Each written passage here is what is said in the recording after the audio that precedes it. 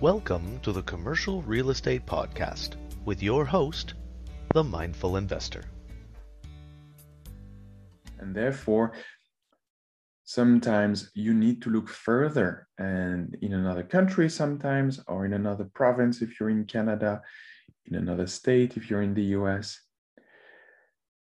And then once you start looking at other parts of the country, you can find places where the cash flow is greater and covers for expenses and mortgage payment,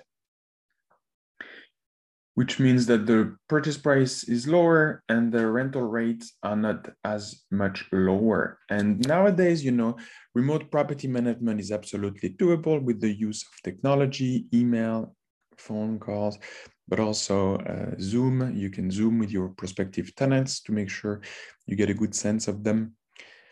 I would suggest to start with a smaller project and then do it yourself first, the whole property management process.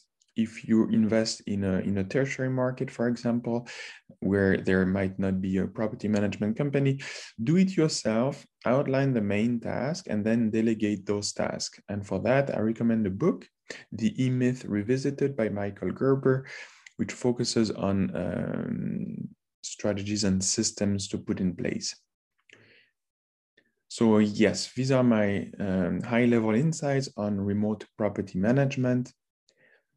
It's possible. I do it. And once you've done it for a little while, you can hire it out, basically breaking it down into smaller tasks for others to do instead of you. But there are elements of the property management that I like to keep. For instance, dealing with contractors, that way I know what money goes out. But dealing with tenants, getting their request, I delegated to someone to help me. So I hope you found this episode insightful. Thank you for tuning in, and I look forward to seeing you next time.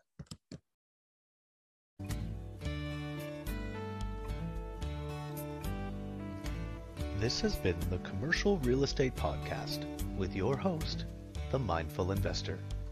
Thank you for tuning in, and for more information, visit themindfulinvestor.net.